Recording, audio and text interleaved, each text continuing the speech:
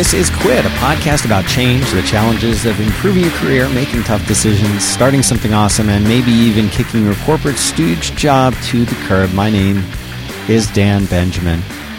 Joining me here in Austin, Texas, the headquarters of 5x5, is none other than Hattie Cook. Hattie, welcome back to the program. Oh, thank you. Welcome to your own program. Thank you for that. I appreciate it. You never get welcome. Welcome. Thank you. This is episode 111. Oh, 111. Which means we have to record for 111 minutes. Can we try and do that? No. Why not? We will do 45 minutes or 60 minutes. And that's all you get. That's all you're going to get.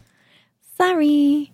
What I'd like to do, at least to start out today, is go right into some viewer, I like to call it viewer mail. It's really listener mail, isn't it? And we've got a lot of it. We've been saving up, and periodically I like to try and take some listener questions and do my best to answer them. I don't have them organized in order of it's when fine. That's fine. I don't care about the order when they submitted it. It's in the order of how much they love us. And if I, blacked out during an episode and didn't remember doing one and it's still in there, we'll edit it out. We'll edit it out in post. You'll never know if we did or not. So what I'm going to start with is an email from Cole, to which Hattie has written, because what I do is, as I get these emails, I print them out. You see, right here. They see. And I print them out, old school, and I hand them to Hattie, and I say, Hattie, this one sounds like one we haven't done. And she looks at it and she says, we did this one 3 episodes ago. Yeah. And I say, okay, and then she throws it away. Or I say, I think we did this right. one. And then... So hopefully none of these, but here's one that jumped out. And at the top, she has written just nice and underscore. It's just nice. And what she means is that this is just nice. It's not even a question. But you know what? Why not set the mood for everybody? Start off with a little self-congratulatory. Right. Yeah. Yeah. Makes everybody feel good. From Cole. Cole says, hi, Dan. Big fan of all the great shows. Regarding the person who complained about the Patreon on Roadwork, this is feedback for the Quit show. Don't worry. Yes, for Quit. I'm just saying it's. But I think we talked about it. That guy that wrote in that was yes, all I remember it. I do another show called Roadwork with John Roderick, who is a wonderful storyteller. I enjoy doing that show with him, and we do a show together. It's called Roadwork. 5x5.tv/Roadwork. Hattie, could you put that into the show notes for the curious people who would like to probably listen to that show? Which should be everybody. Cole continues. It made me think of something I heard Jerry Seinfeld say once. I saw Jerry in concert shortly after Seinfeld had ended, and he took questions from the audience after his show. Someone asked when he was going to do another TV show. Jerry's response was, yeah, I can see how that would be great for you. You get to sit there on your couch and all this entertainment and get all this entertainment beamed into your house for free. But for me, it's a lot of work. And he then says, this is the end of the quote, unquote. I see a lot of similarity with what you do. I get the benefit of listening to all the great shows for nothing. So whatever you need to do to sustain and grow your business for as long as you want to do it is good with me. I'm just grateful for being able to listen to it. And I will keep typing Dan sent me into every coupon code box for everything I purchase, regardless of whether they're a 5x5 sponsor or not. Thanks, Cole. Cole, thank you for writing. I sure do appreciate you saying that. See, and, it was just nice. It was just really nice. Just nice. And, I do enjoy doing these things. Podcasting is hard work. It sounds easy, and you would think it would be easy. But putting out a good show is something I think is challenging for everybody, and we try to do a good job here. And thanks very much for saying that, Cole. And thanks to everyone who listens. And if you find our sponsors to be less than perfect for you, you don't want to pay or buy those services, or you just want to skip through them, that's fine. That's fine if you want to do it. We do have a Patreon for those people who would like to support the show. You can go to patreon.com/Dan Benjamin and donate whatever you feel is a nice amount to donate to pay Hattie's salary and keep her employed. If you like to hear me. Yeah. If you don't care about her, if you want her gone, right. Continue not donating. Yeah. And that will be fine. Or pull your donation. Because as it is, she's almost out the door. Here's the next. Why did I leave? Did I leave my phone on? How unprofessional is that? It's like you've never done a show before. Have I? I don't even know. Some days I just don't even know. let's go to this next email. This one's from Brecky. Well, Brecky says that we can use his name. It says, feel free to use my name. Brecky Thomason. And how I always remind you about him is he came up with Bad Ninja Men. That's right. Which is an anagram of my name. Hey, y'all. Already up. Oh. He understands us. Hey, y'all. The short version of my question. How do you feel about putting hundreds, possibly thousands of hours of your free time into a project with about a 50-50 potential for either a massive future payoff or nothing? The long version of my question. I have 2 friends that have been working on a project that has garnered a lot of attention from people in that particular niche. The niche in question is one of the largest industries in the world. We're talking hundreds of billions of dollars a month globally. A month. Hundreds of billions of dollars a month. That's my emphasis. That's a rare person writing in the quit. I can't. What does hundreds of billions a month globally? I don't know. I'm trying to think of what industry that could be. Telecommunications? I don't know. My friends have been putting 5 to 10 hours of their free time every day into doing research and follow-up, analyzing trends and patterns and the like. They've developed algorithms that give them a revolutionary advantage over the rest of the industry and have now been getting attention from Forbes, BBC Radio, Investing.com, and so on. Well, it must be the stock market then. 3 months in a row now, they've been able to release their forecast before the competition and been more accurate. So it's definitely stock market. They even saw a negative result when everybody else was forecasting a positive result. They've now pulled me into the project to do what I do best: build systems, structures, databases, API integration, back-end technologies, automation, and so on. I've been able to increase their output from about 150 data points to 6,000 plus daily, and I'm optimizing their algorithms by adding more data from other sources. But here's the rub. Their business model, he has a period, it should be colon. Their business model is as backloaded as they get. We're doing this as a nonprofit, releasing all our data or monthly aggregates thereof for free. Even when we've been paid for an interview, we've donated the money to charity. We have no ads and no membership feeds and no venture capital. The ambition is to disrupt the market enough to be considered invaluable to the companies and governments that depend on us so that we can sell the entire thing for billions and split the proceeds. Brecky is asking, I guess, should he invest his time for something that would be potentially huge payoff? I mean, the answer is,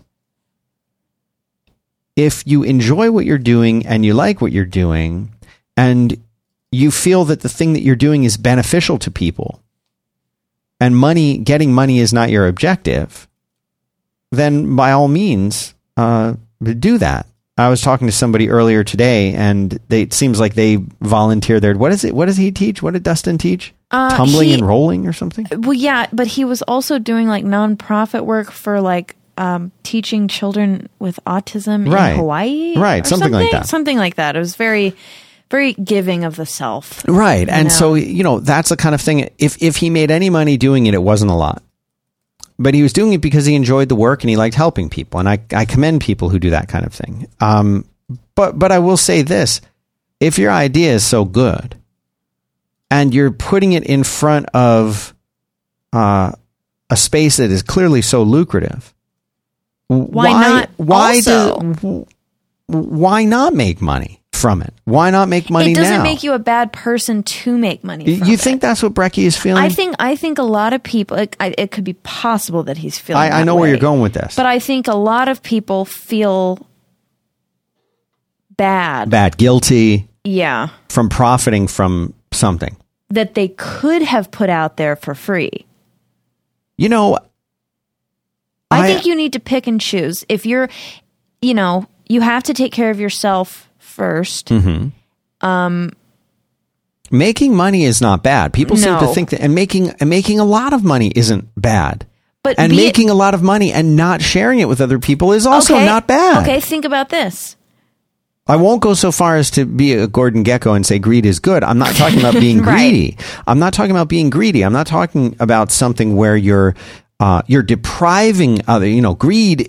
The implication with greed is that you're depriving other people from something. Right. Greed means you're keeping it all for yourself. Not sharing. Not sharing. I think. But that's not the same thing as making a profit. That's not the same thing as making money. Well, what if you make your profit doing this? Why would they not and you make money for it? Then you'll be in a position to give that money to something else that you can choose. Or it gives you the power to devote your time and energy to something that is beneficial. Now you can do something for free because now you've got that backing you up and supporting you.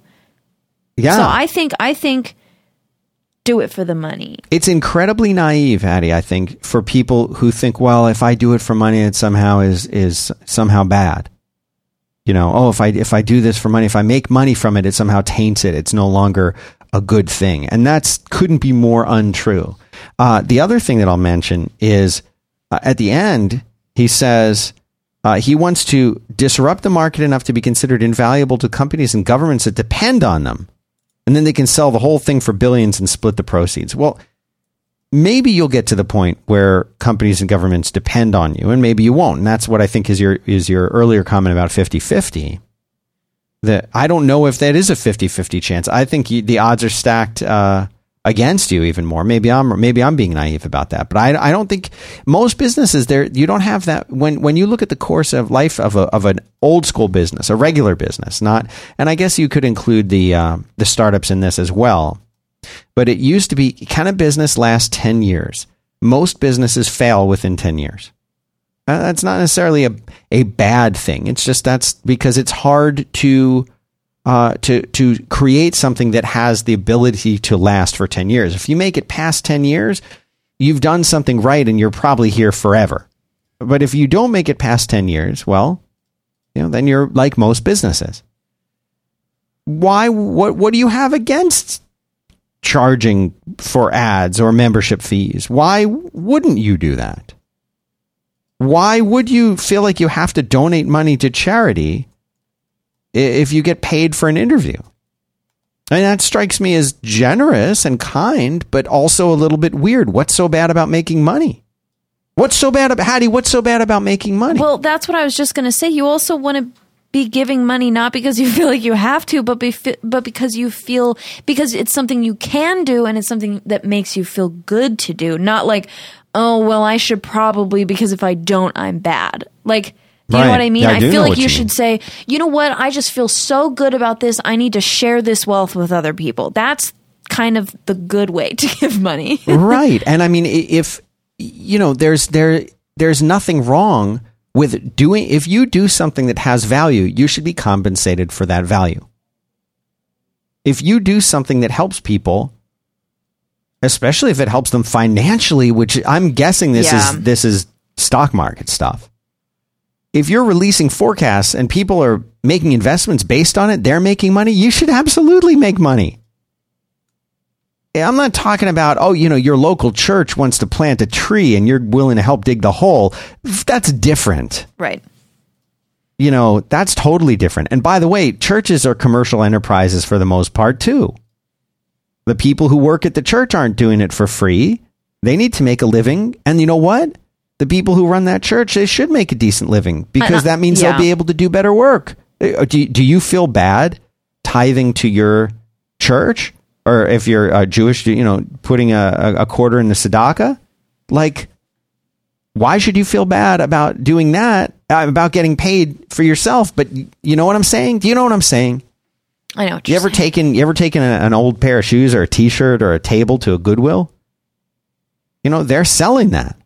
They're making money from that. Yes, they're getting it to people who can't afford to buy one new. Pricing it appropriately for them. Yeah. They're making money. They're not. It's not for free. And so I think it's absurd that you guys aren't coming out with something to charge money for it. And somehow, is there a connection in your mind, Brecky, between not charging for it now and somehow making money later? Like, we never charged for it, so we're going to make more money later. It doesn't work like that. I'm confused. I guess I'm just confused by this. You can't depend on money that might be possible later if you have guaranteed money or just more better of a chance of money now. Yeah. No, look, I'm making Fireside right now. Yes. And has it been a year yet? I don't know how long I've been doing it since I launched it. I mean, I know I've been working on it for a few years, but I don't know how long it's been out there. But anyway, I'm going to say not quite a year. There was a very, very short period of time when I had everything set up and all the infrastructure in place where it wasn't making any money. And then I opened the doors and people started to sign up. And very quickly it got to the break-even point because costs scale as users scale. So the more people I have, the more it costs to run the service. Right. But that means you're making more money the more people that come in. Correct. Which means you have more money to spend on the more expensive hosting services. Right, exactly. But but it's a profitable business. But there's always that point in time where you're sitting there and you're like, please just cross the line, like between. Right. Early on, it was very much like that. Yeah. But now that it's a business and it's making money and we have customers and I'm providing support and I'm building features and I'm spending time on it, you know what, Hattie? I should reduce everybody's costs and just break even. I shouldn't make any money doing it. I should break even and not make any money ever. Are you crazy? Right. Why would I do that? Well, don't you want to get acquired one day? Well, first of all, I like Fireside and I like running it. My goal is not to build that into something that gets acquired. That's not my goal. Right. If it happens, cool. Yeah, I wouldn't even go that far. I might always just want it to be independent. If it gets to the point where it's generating the income that it needs to generate, why would I ever sell it? Unless someone came in with some ridiculous thing, but I don't know if that's what the users would want. Someone that I don't think that's what the users would want. It with. I don't even think there is. I think I just want to keep it. I want to keep it and run it. And the only reason I would sell it is if I get to the point where for some reason, I'm not the right person to run it anymore. I don't know what that would be. Maybe I want to retire. You know what I'm saying? Or whatever. Like, that's not my goal. My goal is to keep running it myself, keep it independent, not take any investment, etc. Just keep it great and keep building it and growing it. And you know what? If I can afford to hire people to work for me on there full time, I would do that, build it into something great. And if it never becomes $1 billion business, I don't care. I like it. I love it. I want to keep it going. I enjoy it. Okay. Does that mean though, if my goal was to sell it one day, that I shouldn't make any money in the meantime? What's wrong with making money? Bracky, what's so wrong with making money? Is it some altruistic thing that, well, we donate all the money that we get to stay? Even an interview, we were paid $50. We donated it to charity. Aren't we great? You're not great. I'm proud of you for donating to charity, but what's wrong with it? What if you were charging money for it and you were bringing in $100,000 a month and you said, you know what, we're going to donate $10,000 a month to charity. Now you've impressed me. Yeah. But the $50 you got for an interview, well, we don't want to take any money. Why? Are you tainted somehow? Or is there something I'm supposed to be reading between the lines, and somehow if they received money from people that it would taint their results? I don't understand that. If I'm missing something there, explain it to me, Brecky. But let me see the email. You want to see the email? I just want to see the email. Oh. Read the email. I'm not going to read it out loud again. What is this font? That's what came out of the next email. Yeah, what is this? And it goes on to 2 pages. It's like 10 pages here. No, all right. It's just 2. Well, listen. All I'm going to say, Brecky, is why the heck would you not start charging for this? Start charging for it now. But if your bigger question is, should you do it? Heck yes, do it. Take the risk. It sounds like you've got the time to do it. It's not interfering with your standard level of income. They haven't asked you to go full time. They're only spending 5-10 hours a week. Heck yes, of course you should do it. Of course you should bank on it. You might have a huge payout. But in the meantime, make some money. How do you like that answer? How do you zoned in now? No, I'm just trying to see if there's anything we missed in this, but I don't think so. All right, I'm gonna do our first sponsor. It's FreshBooks. To all the freelancers listening right now, all y'all, if you could reclaim 192 hours a month of your time, would you? 190? Did you even know, Hattie, that there were 192 hours in a month? There are. Is there more than Yes, that? there is more. But you can get 192 hours back. And that's because of our friends at FreshBooks. They make ridiculously easy cloud accounting software for freelancers, for independent people, for small, medium-sized businesses. I suppose large businesses too. They don't talk about that. But why not? What do? They simplify tasks like invoicing, tracking expenses, and getting paid online. And they're drastically reducing the time it takes for over 10 million people to deal with paperwork. They're adding features all the time. It's the best platform. It's what we use. There isn't a day that I am not that I don't have the FreshBooks tab open. I'm on it all the time, and I can access it even from my phone. If we are out running errands and then we end up going to the box and picking up checks, I can mark invoices as paid just like while right we're in the car. Phone. Yeah, it's easy. And you're going to get 192 hours back. That's not a joke. You really will. They've proven it.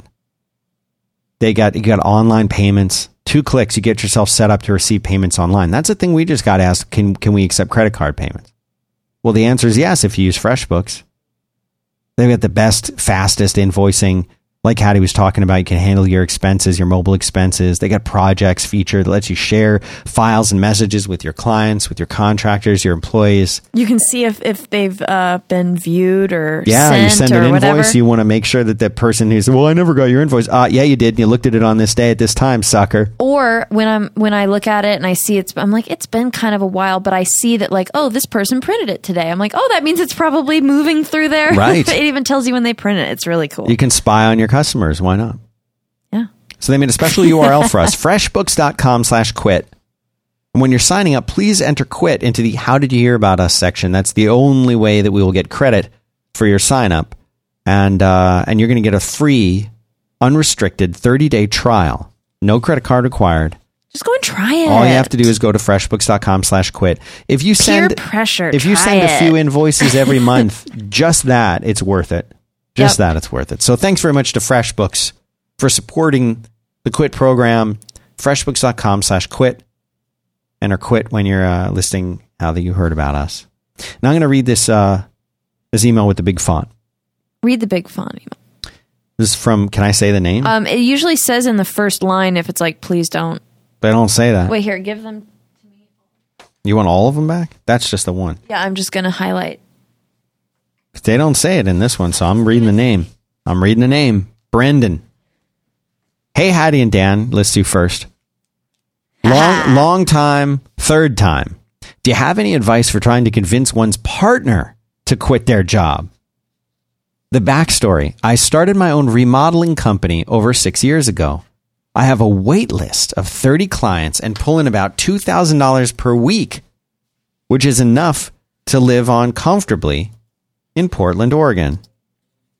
I would say that's probably a nice living anywhere. It's a 6-figure income. It's great. My wife has a few jobs, freelance writing and editing for about 5 years, but her main job is a full-time English instructor at a for-profit college for the past 2 years. She pulls in about $2,000 per month, which is pretty darn good for a college teacher. I should know. My mom was an English teacher at college. Some of which goes to school supplies, eating out, dress clothes, all because of school. In other words, she has to buy clothes and do dry cleaning and eat lunches out and get supplies because she's in the school. So not a lot of that money comes home, or not as much. My problem is that my wife isn't happy there due to, and here's a list, horrible hours, 7:50 a.m. to 10:20 p.m. 10:20 p.m.? I know. I read that. I was like, what? So 8 in the morning to after 10 p.m. with two 30-minute breaks. I'm tired at 3 o'clock. Lack of respect from students who are trying to get a medical degree and not take the required English classes. And the administration doesn't back her up when students dispute grades attendance because the students want to get away with doing less or nothing. She loves teaching and seeing the spark in her students' eyes when they get it, but the rest is an incredible drag. This sounds very familiar to me. My mom was an English professor all my life, and sounds about right. She taught what are called ESL classes, English as a Second Language. So she was teaching people at a community college, people who came to this country and did not speak English as their primary language. Like in the Americans. Like in the Americans. She was an American at the time also. Oh my gosh. And she still is. What? And so they would come over and she would teach a classroom, and it was basically like basic English type stuff for college. And these kids hated it. They didn't want to be there. They didn't want to learn. She'd get one student out of every 50 that might care. The rest of them were like, this sucks. So I get it. More than teaching, writing makes her happy. I want her to take a year off and write short stories, read, and follow her passions. Help me, Danny Juan Benjanomi. And Princess Hattie, you're my only hopes. Aww. Let me know if you need more info. Thanks for the great shows, and I'm glad Quit and Podcast Method are back, and I'm excited for the triumphant return of the frequency. He's gunning for this. Then he says, end of Quit question. And he just says, side note. I won't read the side note just yet. Maybe we'll get to that after. Because what he's doing is he's basically saying, to summarize, my wife's job kind of sucks. She doesn't really love it. And he wants to see how do her I happy. convince her to quit? Well, first step is tell her to listen to Quit. I would say have her listen to this segment of the episode, if not every episode leading up to this one. But if your time is short, or if she, for some reason, hates us. see, all the time that you would save if you used FreshBooks to invoice, Right. you could then spend listening to Just Quit I like that. in a dark room. I think Last night, my next door neighbor didn't turn on her outdoor floodlights for some reason. You told me that that's a nightmare. I don't know why she's doing that. Some days on. Some days on, Some then days once in a while off. off. I don't understand it. So here's the thing. You can't force her to do anything. And if for a lot of people, not just women teachers, but men and people of all kinds, take a certain... a big part of their identity can come from their job, especially for people here in the United States. I think it's less so in other countries. Yeah, I think we talked about that last time. I think we did. Where it's like if you ask them, "Oh, what do you do?" That seems that's invasive. insulting. Like they don't. Yeah. Like what I do during the day has nothing to do with like me. That's how like I pay what my kind bills. of socks do you wear? Like, why does it matter? Right? Why does it matter? I look great. My feet don't smell. What do you care? Whereas in here in this country, people identify a lot of like, who are you? Oh, I'm Dan. I podcast and run Fireside. Like that's the normal response. Like when you say, hey, tell me about yourself. Oh, well, I'm this and I'm this. And oh, by the way, I also have like a wife and some kids and like this is a hobby. And that falls secondary. So it's possible that your wife's a part of her identity and perhaps even her self-worth comes from this job. Also, everybody has a different breaking point too. True. Some people are very good at just being like, well, it's bad, but it's not that bad or whatever, and I think a lot of people are like, it's fine. Right. And maybe you hearing her, I'm not saying she does this, but if she's coming home at the end of the day and sort of complaining that she might not be guys, and I can speak for guys as making a generalization, husbands in general. When our wives come and tell us something, oh, this sucks, and I had to do this, and I have a problem with this person at work, and this is so frustrating. For the guy, we hear that and we're like, okay, is this thing on? I'm going to tell you exactly how to fix your problems. Here's what you need to do. Whereas many times the wife doesn't want a solution to it. Right. The solution is for her to just talk. Right. The solution is for her what we would say, well, you're complaining about it. You must need to want to fix it. I would call it venting and like, oh, I've said everything I have been holding in all day from my coworkers. Right. Now that I'm home, I've expelled that into the air. Someone has heard me. It's not just me. I don't feel alone anymore. So now I don't even feel that way anymore until I go in tomorrow. Yes, exactly. But, But I will say that even if that's the case, it doesn't sound like these are reasonable hours. It doesn't sound like she's being compensated well enough for it. And I'm getting the impression from you saying this that maybe you don't need the money from her salary, whatever money is left over. And so you're in a financial position where she could take a break if she wanted.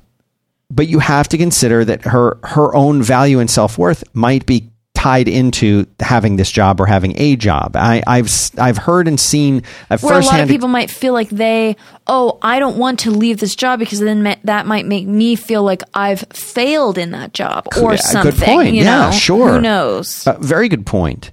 Or even just coming away from it saying, well, I'm not going to not do anything. I'm not going to I'm not going to be one of those people. Right. I'm not just going to like he says, I'm not just going to sit home and read and write. But I would say if that's coming from her, if she's saying to you, Brendan, I want to leave this job. I can't take it. I can't last another day. Are you making enough for us to do it? If she's saying that, then by all means, she should do it. But as far as convincing her to do it, the only way what you can do is you can show her, and maybe this is a good title for the episode, show her what's possible. And here's how you do that. You take a piece of notebook paper and you write down what you are bringing in.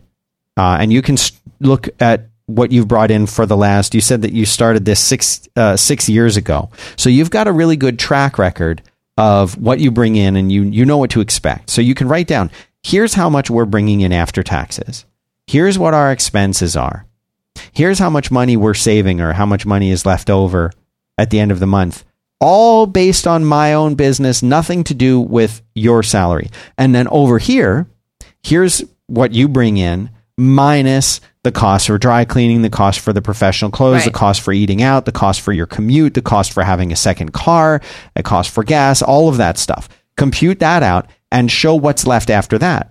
If she's only bringing in $2,000 a month, that's only $24K a year. And it sounds like a lot of that's not even making it into your bank account. And it seems like a lot of that is spread out over hours that are spent too late, toiling away your husband or whatever. So that would also you'll get that number. Factor in the emotional cost. Very good point. Is that number after taxes?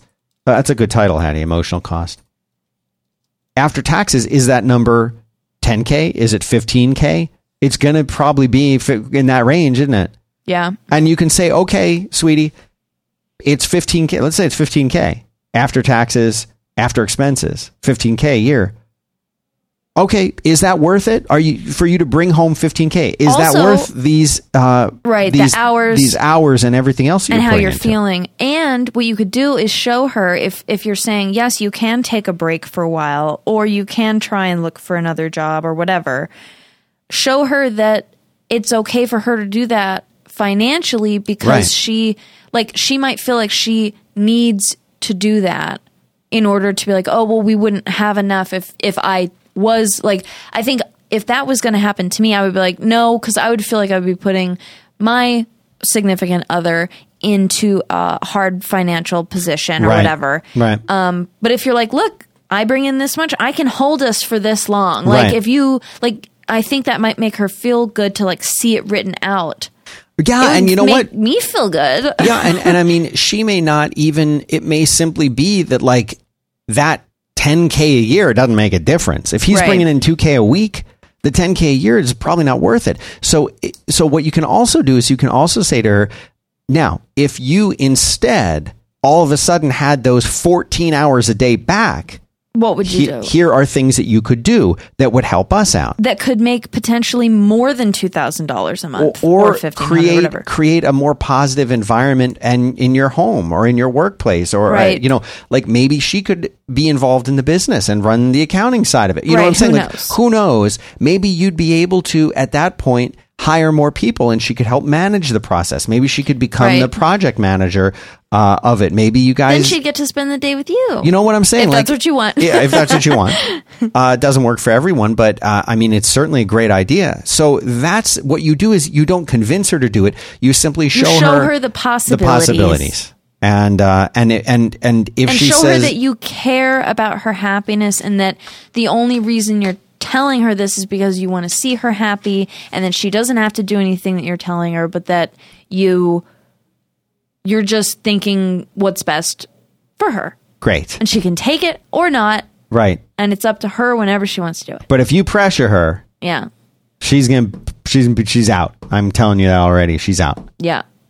Don't be like, honey, you need to quit your job, all right? Because then that's going to make her feel devalued, right? Yep, or resenting. Your job, honey, your job is a piece of crap, and you shouldn't. Just need to give that up. You just need to get. That's not going to make her feel good, right? God, Brendan, stop pressuring her, Brendan. Leave her a poor woman that has to live with you. God, I pity her. I pity her. Just kidding. Just kidding. I love her. Okay. No, before we do this one, we gotta thank SendPro. We gotta thank SendPro. That's your way of making sure I do SendPro in the earlier part of the show. Well, because you went to the second. Because I sometimes do second first. I know. I put them in an order. It's like I know because the SendPro they want to be first. Because they are number one in our hearts. In my heart, they've always been number one. Well, now they're number two because you did FreshBooks. Well, so what? They just can kidding. take number two for once. Number one, number two. Let me tell you about SendPro. This episode is brought to you by SendPro. These are from the Pitney Bowes guys. You know them. Everyone knows Pitney Bowes. They're the masters of shipping. I'm going to give them that. They can run with it. Just an idea guy. That's theirs. I like that tagline. SendPro is their system that lets you ship stuff. They have 3 times the features of Stamps.com at 1/3 of the price. Let me explain. Just stop right there. You've already, You know what? That's you already it. won me over. That's it. Print stamps from your computer. You're going to save time and money. You don't need any special equipment. You don't have to go wait in line at the post office. You don't have to install any software. You can compare shipping rates and delivery times between USPS and all the other major carriers so that you know you're getting the best deal. And then you can print the paid shipping labels right out there on your computer. You don't need anything special. It just happens, and it's magic. And they've negotiated special rates for SendPro users. Starts at 3 cents per stamp. It's a big deal, especially if you ship a lot of stuff. This works no matter what you're doing. Maybe you've got a business where you're shipping stuff. Sure, then you need this for sure. But even if you're just like, oh, you know what? I went through the garage. I got to ship out a bunch of things to eBay. I'm going to do an eBay business now. Whatever it is, you're shipping stuff like crazy. You know it. You want to save some money. They made a special URL. Their URL is pb. Well, I can't believe they got pb.com. I know. How much do you think they had to pay for that? They had to pay peanut butter a lot. Peanut butter, because it used to be peanut butter. It used to have it. Yeah. Just peanut butter. Just the item. Peanut butter. Just a jar of it. Yeah, they had it. pb.com/quit is what they have for you guys. If you go there, you're going to get a bunch of things. Let me break it down. You're going to get SendPro free for 90 days. A. What? B, you're going to get a free 10-pound scale. Oh, yeah. And C, when your free trial is over, you're going to get SendPro for only $5 a month. Compare that to $15.99 for Stamps.com. I mean, like, do you even have to you don't. think about $5 a month is nothing. Now, one thing I got to make a comment about this scale. It says a free 10-pound scale. We have questions. This is going to be a surprise for the people who sign up for this. They're going to have to come back and tell us, does the scale weigh 10 pounds? Itself. Or does the scale weigh things only up to 10 pounds? And then what I came up with most recently was, or does it only tell you if something is 10 pounds or not? Right. And that's it. You put something on a scale. And it says not 10 pounds. Not 10 pounds. Or exactly 10 pounds. Hey! And also, if it does do that, what does that help you do? Yeah. I don't know. But the thing I have a problem with is, how are you going to weigh the scale to see if it weighs 10 pounds? Because it's the scale. You get another one. You see what I'm saying? You'd have to get 2. So sign up twice at pb.com/quit. And Weigh both scales. Let me know about the scale. Sign up for the offer. And we sure do appreciate SendPro, their support for this podcast. We thank them. We love them. And tell us about the scale. Here's the next email. Hi, Dan and Hattie. See, you got it right. Me first. No. You can say my name on the air. I'm Brian in Canada. All right, Brian in Canada. He says, I just wanted to write to give you an update about some advice you gave way back on episode 66 at the 54-minute mark. That's very helpful. Recap. I'm in my early 40s. I wanted to quit my job and start consulting, and I wanted to go all in on it. Your advice was to build my new business while I was still at the job I was at and to leave when I had enough clients to leave. That sounds like us. Sounds like something we would say. It will be 2 years in August since I made the leap, and it's been amazing. Yay! At the end of my first year, I was making about $30K a year less than what I made at my old job, but I felt like it could only go up. This year, I've been basically doubling the amount of money I make every month. It's gotten so busy that I hired someone new. That's so good. I've had the support of my amazing wife, who even during the lean months, that has meant everything to me. For those out there who want to make the big leap, here's a little bit of advice from someone who's been there. Let's see how this lines up with our advice. 1, pay off as much debt as you can.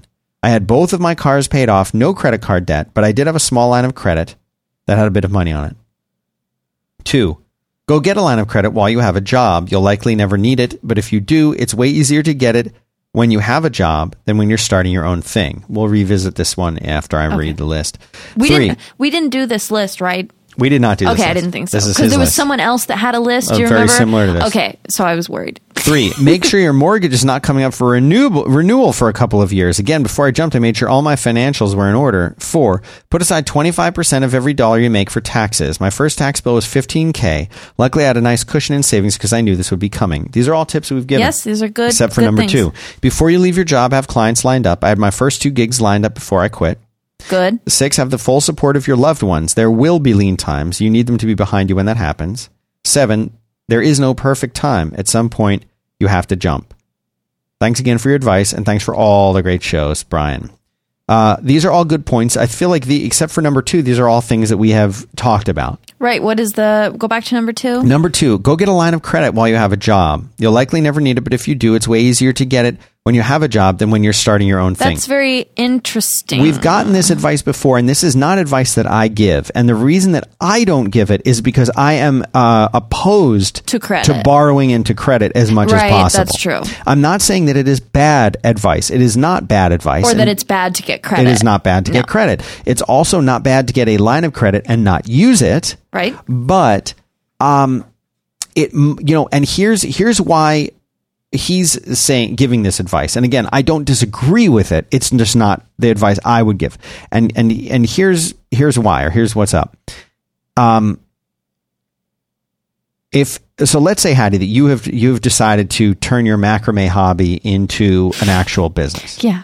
And you're here at 5x5 during the day, and at night you go home and macrame all night and all weekend long. And you're starting to sell these things on Etsy. Things are good. You've now made enough money that you think, okay, I could do this, my dream of macrameing. I could do this for a living.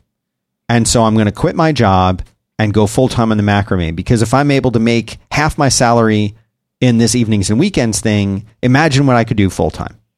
So you quit the job, you start macrameing, things are going great. And it's going so good, you need to hire someone to help you macrame and maybe help you ship stuff and handle order processing. So now you've got a little business going. You're making enough money. You've even got a helper who comes in part-time and does stuff, and things are going great. What you didn't realize, though, was that macrame is only really popular because you're making those plant holders, and people only are really needing those in the summertime.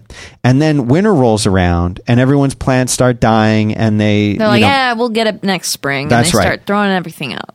And so now you're going to go through this whole winter and into spring where you're only going to have 1 order a day instead of 50 orders a day. Right. What do? Have you made enough money up until that point to save it, to pay yourself during the lean time? Or are you like, oh crap, I can't afford to pay my mortgage and I have to fire this person that I just hired because I can't afford to pay him because no money's coming in. And if I pay them, I won't have enough to pay my rent. And so I can't do that. I have to fire them. And then, can I even survive? And you realize, oh my gosh, now I can't even survive this lean time to get to the point where I know I'll be making enough money in the summertime or springtime again. That's a silly analogy, but that's exactly the kind of thing that happens. And that's what this piece of advice is recommending. And even more importantly, he's saying, do this while you have a job. Because they'll look at your, you're employed right now. Right. They're going to look at what you're making. They're going to look at how much you're making and what your history is and what you're spending. And all of a sudden, if you have no job and it's a new business, they're going to be much more hesitant to give you any kind of line of credit. And for those who don't really understand what a line of credit is, it's basically you're going to a banking institution and it's almost like a credit card in a sense, where they're saying, we will loan you up to X amount of money. Maybe it's 100K, maybe it's 5K, whatever it is. We'll loan you up to that amount of money. You can then use that money as you see fit, and then you pay it back and try to keep that thing at zero when you can. But it's like help a you loan get off the ground. Yeah, it's like a loan that you need, that you can use. It's like the bank's investing in you. Kind of. But also they want their money back. Right. But what's different about that from a regular loan, you'll take out a lump sum of money and you'll pay it back on a schedule. That's not how a line of credit works. A line of credit is you take what you need up to the maximum amount and pay it back as you need. And yes, there is interest in that, of course. So that's not bad advice at all. it's just not something that I like because you don't feel comfortable recommending because that. I don't. Well, I could see recommending it in certain situations. I don't like it because I don't like being beholden to anybody else. You could say, well, if that's the case, then just don't use the line of credit unless there's an emergency. I support that. So I'm not opposed to this line of, so that's fine. Something people should decide for themselves if they want to do it. Whereas the other things I would say are mandatory things. Yeah. Paying off all of your debt as much as possible. I think the thing about the house being up for mortgage not being up for renewal. Right. That to me, that's really smart, but it also shows that you're looking not just this year, maybe not even next year, but like years in advance, like money that you know you're going to have to spend at certain times, like plan for that now. A lot of people have adjustable rate mortgages these days, so it's something definitely you should pay some attention to. He says put aside 25% of every dollar. No, I say 30%. And I've always said I've always said about a third, really. Yeah. And the reason why is a lot of people. First of all, there's two reasons for this. One, if you're lucky enough to live in a wonderful state like Texas that doesn't have state income taxes, then 25% might be enough. But there are lots of places. Another state that I've lived in that did have state income taxes, North Carolina. North Carolina, you've got to pay the state and federal income taxes. It's a lot. And it does add up. So if you're putting aside a third, the other thing is if you put aside a third and you don't need it. Right. It's not going anywhere. It's almost like still your money. Yeah. It's almost like you get a little, think of it almost like as a little bonus at the end of the year. It's like, exactly. Or for emergencies, you know? I set aside $20K. We only needed 13 of it. So we've got an extra $7K. Guess what? I can get Christmas that bonus. Desk that I want and a new computer, whatever it is. So those are important. The rest of the stuff that we've all talked about over and over again, always have your clients lined up before you leave your job. Always have support of the people who are there, because otherwise you're going to hear a lot of "I told you so." I told you so. And nobody wants to hear that. No one ever wants to hear that. His last point: there is no perfect time. I agree with that. Yeah, I mean, that's true, though, across the board. I think emotionally is what he's talking about. Yeah, you're never going to be able, once I get this thing lined up, and once I get these other two things lined up. You'll always find an excuse to be like, it's not right now. Right. Yeah, there's always something, Hattie. So I think you're at a good point once you have those clients lined up and you've got some things paid off. That actually is, I would disagree and say there is a perfect time. And the perfect time is as soon as you're financially able to do it, as soon as those things are lined up. I always like to say, keep 3 months, at a minimum, 3 months of your expenses in the bank and don't touch that money. And why 3 months? Because that's probably at least how long it will take you to find something new if this thing fails. And my last point, and he doesn't mention this in there, but I mention this every time. This is one of my top 3 rules, is always, always, always have a plan. And that plan, you need to say, at this point in time, and maybe that's a month from now, maybe it's 3 months from now, but whatever it is, at this point in time, I will be making, or I should be making enough to cover my living expenses. That could be a month from now or 2 months from now. In 3 months' time, I will be making X percentage of what I was making at my full-time job. And then you have another longer-term goal where you would say, at this point, I need to be making more than I was making in my full-time job. Or unless set milestones for yourself. Unless your full-time job is paying you so well that that's not relevant. Right, you're like, I'll never get there. Then you can doing base macrame. Right. Then you can base it off of your living expenses. But whatever that is, have those goals. And if you don't reach them, have secondary goals. For example, you might say this to yourself, I failed to reach the goal of making the same salary I was making after 6 months. I failed to reach that goal. Now what happens? Right, well, you haven't failed completely. No, so. but now I have another 3 months to get that back in place, or I will stop doing this business. Right, give yourself an ultimatum. and you have to do it. And that's exactly what I did the several times that I started my own business. I said, I will be in this financial shape at this point in time. And if I'm not, I'm done. I'm out and I'll find a new job. And I think for a lot of people, I think some people are very good at lying to themselves and being like, well, I almost made it or whatever. If you're that type of person and you know you are, then, bring someone into it like your spouse and say, check back in with me. Or if they're good at math, be like, you're the one telling me how I'm doing. Something like that might be good. Or you could write the goals on, your mirror or on a little piece of paper and put them where you see them every day so that you're reminded about it. It's like Rocky, you're in training, write it down, put your goals on your, people, it's like because it feels good crossing those out. It's like a cliche to be like, I put them on my bathroom mirror. I look at them every morning. There's this there's something to be said about that. Jim Carrey famously wrote himself out a $1 million check from himself to himself. Yeah. That was his way of saying, one day I'm going to be able to cash this check. Right. I'm going to be a millionaire based on what I'm doing. I'm going to be able to cash this check. And I think seeing that physical proof, right, that's a very good driving force, I think, for some people. Our last sponsor is Casper. They make beds. You saw me yawning, and that's why you're doing Casper. That's why I'm doing Casper. Casper is a sleep brand that have created one perfect mattress sold directly to consumers. They have eliminated commission-driven inflated prices. You don't have these showrooms to go to. None of that nonsense. It's an award-winning sleep surface. They developed it in-house. It's got a sleek design.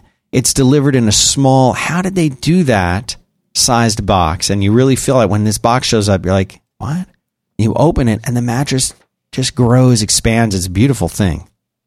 In addition to the mattresses now, they have an adaptive pillow. They've got soft, breathable sheets. They just want you to sleep great. That's what they're all about. And the mattress industry, they've been forcing consumers to pay these ridiculously high markups. Casper came in and said, we're going to cut the cost of dealing with resellers. There's not going to be any showrooms, and we're going to pass these savings right to the consumer. That's us. And it took them years to develop it. It's a wonderful, wonderful mattress that I have used and enjoyed and love. And they let you try it completely risk-free. Free delivery and free returns, and you get a 100-night home trial. That means you can sleep on it for 100 nights. And if you don't love it, they will come, they will pick it up, and they will refund you everything. That's so nice. There's no better way. And I knew somebody that got a mattress, and she told me, a Casper mattress, and she told me, she said, she said the first few nights on it, it was really different for me because she had been used to sleeping on an old, broken down, soft mattress that was actually hurting her back. Oh, yeah. So when she got the new mattress, she's like, well, it's a little bit more firm than I'm used to. It's a little bit. I said, that's because you're not used to having support. Being supported, yeah. And she's like, well, you know what, though? I gave it a try. I slept on it for a week, and she's like, now I'm sleeping great. That's why you need the 100 days, because you might be so used to your old, horrible mattress. Right. This takes away any kind of nervousness you might have about getting the mattress. Right. You don't have to worry. And if for some reason it doesn't work out, there's no pressure to do it. Yeah, they'll take it back. But you're going to love it because these things are really great. And they sent us one. I love that mattress. There was whenever we were, working, and I'd be like, "Okay, Dan, it's my nap time," and I just go in the room and take a little nap on her. They're doing something really nice for our listeners. You can get $50 toward any mattress purchase by visiting Casper.com/quit and using the quit promo code QUIT. Terms and conditions apply. So go there and check it out. Casper.com/quit. Seriously, if your mattress is more than 5 years old, especially if it's older than that, you were probably having horrible sleep and you might not even know it. Yeah. You might not understand why you're having such bad sleep. It's probably your mattress. So there's no risk here. Casper.com/quit. Really. Help the show and help yourself. Sleep better. Sleep better. Thanks, Casper. I'm going to do this last one. Last one? You wrote down interesting on it. You just wrote interesting. Does that mean it's not a question? It's not really a question, but we can talk about it. Let me just, I don't think we can do that. I'm going to say no. We'll do that one next time. Yeah. That's something for Hattie to look up. Here. Take that. Get it out of here. This is a long one. I'll do this one. This is old. I know, but I don't think we've done it because it didn't sound familiar. Question for the Quit program. And I'm withholding this person's name. Hello, Dan. I like him already. Whatever. I've listened to several of your programs over the years and love what you bring to podcasting. Thanks. Bye. That's it. That's it. I don't need to read the rest of it. Leave it right there. I mean, you want me to go on? Yeah. All right. I especially enjoy Quit. Thanks. That's it. It's because I'm on it. That's why he especially He didn't even enjoys address it to you. Yeah, well. I'll keep reading. He knows that they go to your inbox. I have spent many years working as a company stooge and want to start something great. I have been working in technology for 28 years, mostly in the printing industry. I've been in IT management for the past 11 years. The past 2 years have tested my commitment to being in IT and working for someone else.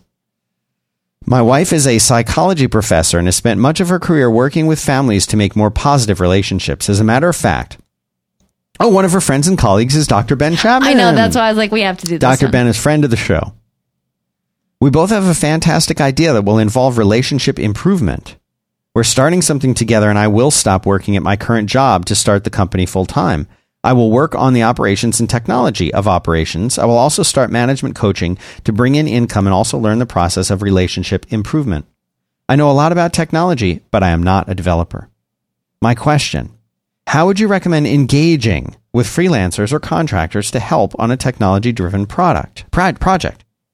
Are there characteristics that you look for that demonstrate someone will be engaged in the project? And what services should I be looking at when starting a company? Accounting, legal. Sounds like you're struggling with shipping. Thanks for the enlightenment. Withhold my name. This is a great question. It's a very detailed question. We could do an entire show just on this answer. There's so much in there. There's so much in there. And I will give a succinct answer now, and perhaps we could lead into a whole follow-up for next week on this. Yeah. But let me just jump in and answer his question specifically. He's talking about engaging with freelancers or contractors on a technology-driven project. Again, I could take an hour answering this, but I'll try and make it short. It could mean so many different things, too. Yeah.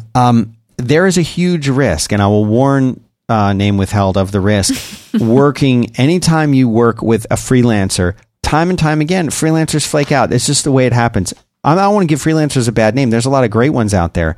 But time and time again, I hear these horror stories from people. Well, I hired a developer and it was great at first. And my friend recommended them, and they were great on this other project, but then they were bad on mine. Right. It was great. It was great at first. Everything was going really good. And they were showing progress. And then all of a sudden, like, something happened. And I didn't hear from a friend.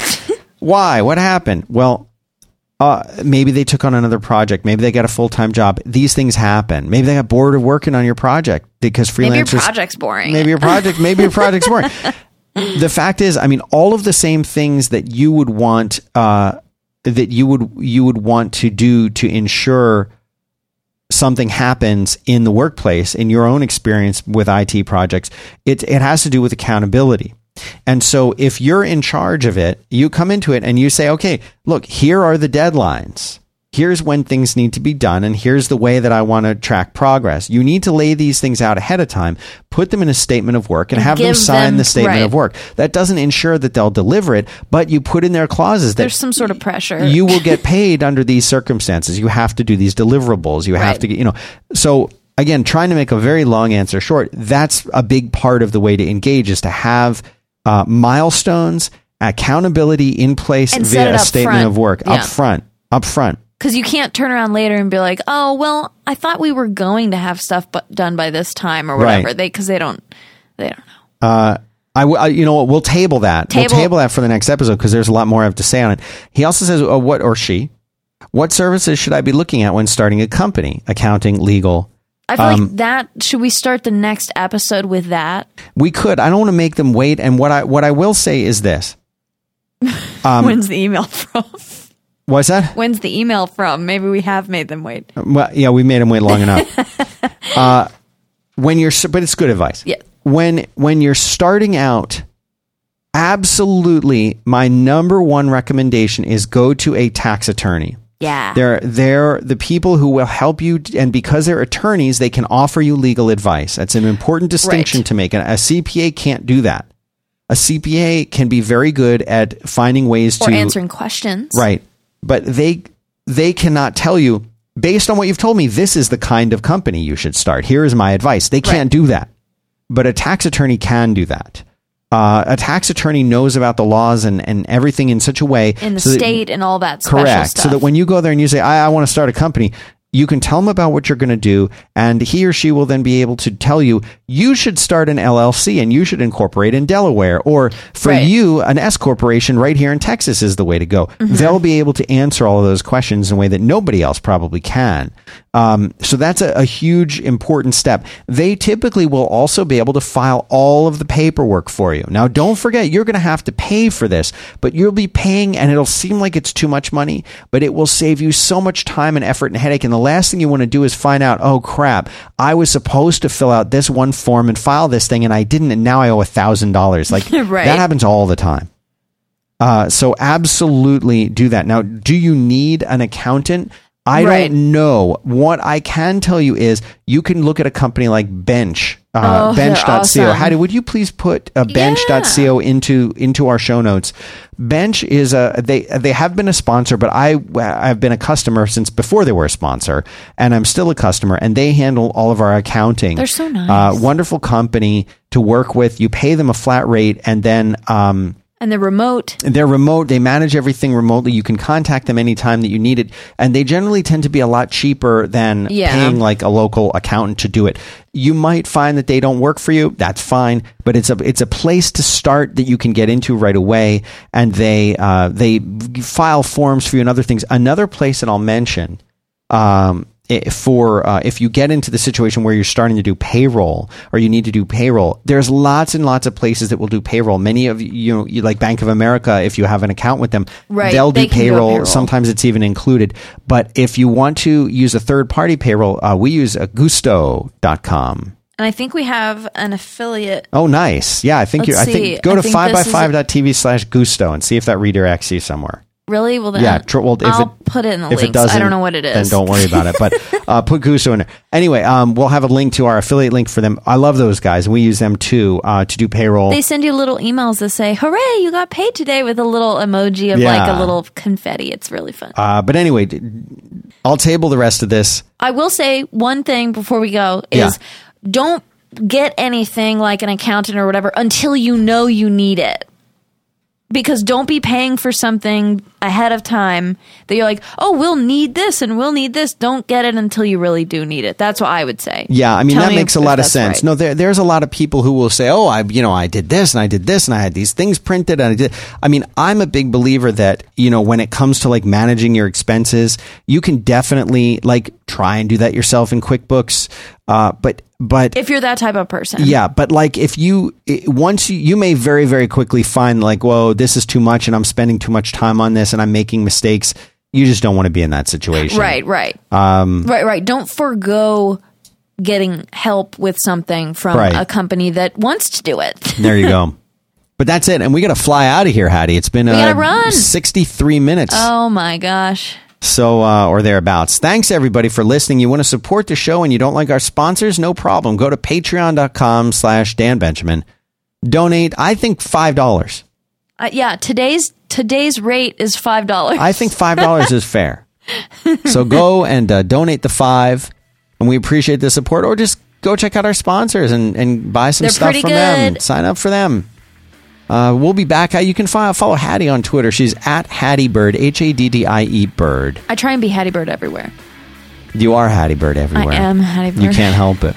And I try to be at Dan Benjamin on Twitter and everywhere else. I would love to hear from you. You send your questions and comments by going to 5by5.tv/contact.